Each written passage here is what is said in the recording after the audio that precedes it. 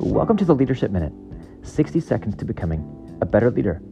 I'm your host, Kevin DeShazo of Culture Wins, a division of Giant.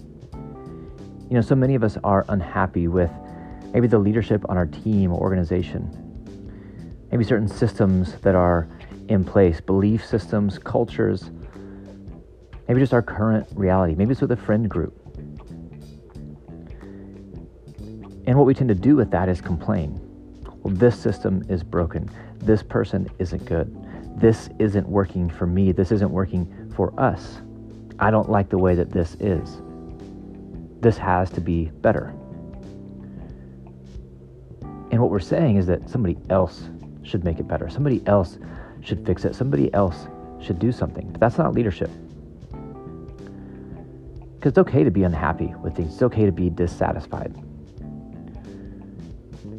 Even if that dissatisfaction is with your current reality, with your team, your culture, your leadership, your organization, it's okay.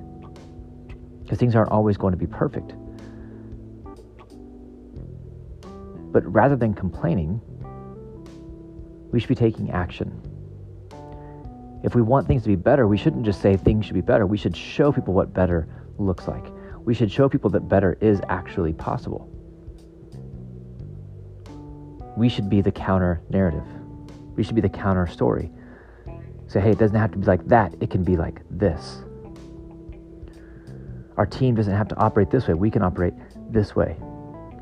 This system doesn't have to be like this. It can be like this. It can be better. If you want things to change, you have to live and be a compelling alternative.